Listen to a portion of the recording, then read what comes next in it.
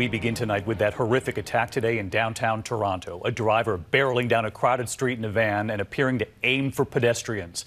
That van coming to a halt on a sidewalk, but not until after so many had been struck and killed. A trail of the injured along the street, too, more than a dozen hurt. Then the confrontation between the driver and police playing out in broad daylight.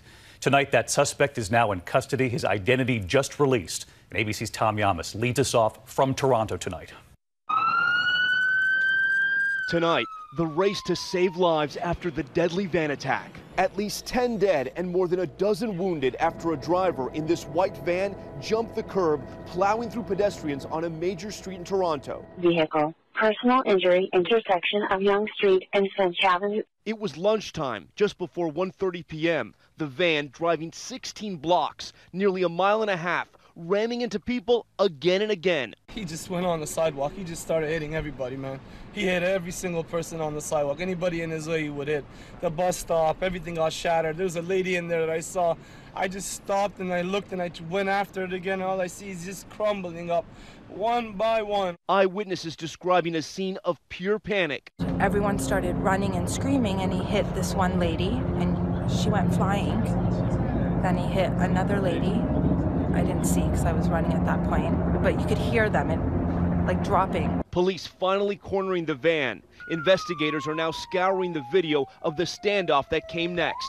The driver pulling an object from his pocket, pointing it at an officer, staring him down with this warning. And as police try to reason with him, the driver with a plea. That didn't happen. The officer took him down, handcuffing him on the pavement. Officers taking him into custody. With this unfolding, swarms of first responders racing to the scene, finding multiple victims already being triaged by Good Samaritans. There was 4 bodies on the ground. Police and the ambulance hadn't arrived yet, but people were trying to revive them. A grim scene, victims lying all over the street, bodies covered with orange tarps, shoes left abandoned in the middle of the street, the injured loaded onto stretchers and raced to nearby hospitals. Right now, we have under arrest Alex Manassian, age 25. Tonight, police still searching for a motive behind the mayhem. So let's get right to Tom Llamas with us live tonight from Toronto. And Tom, authorities believe that this was deliberate. They're now calling it an attack.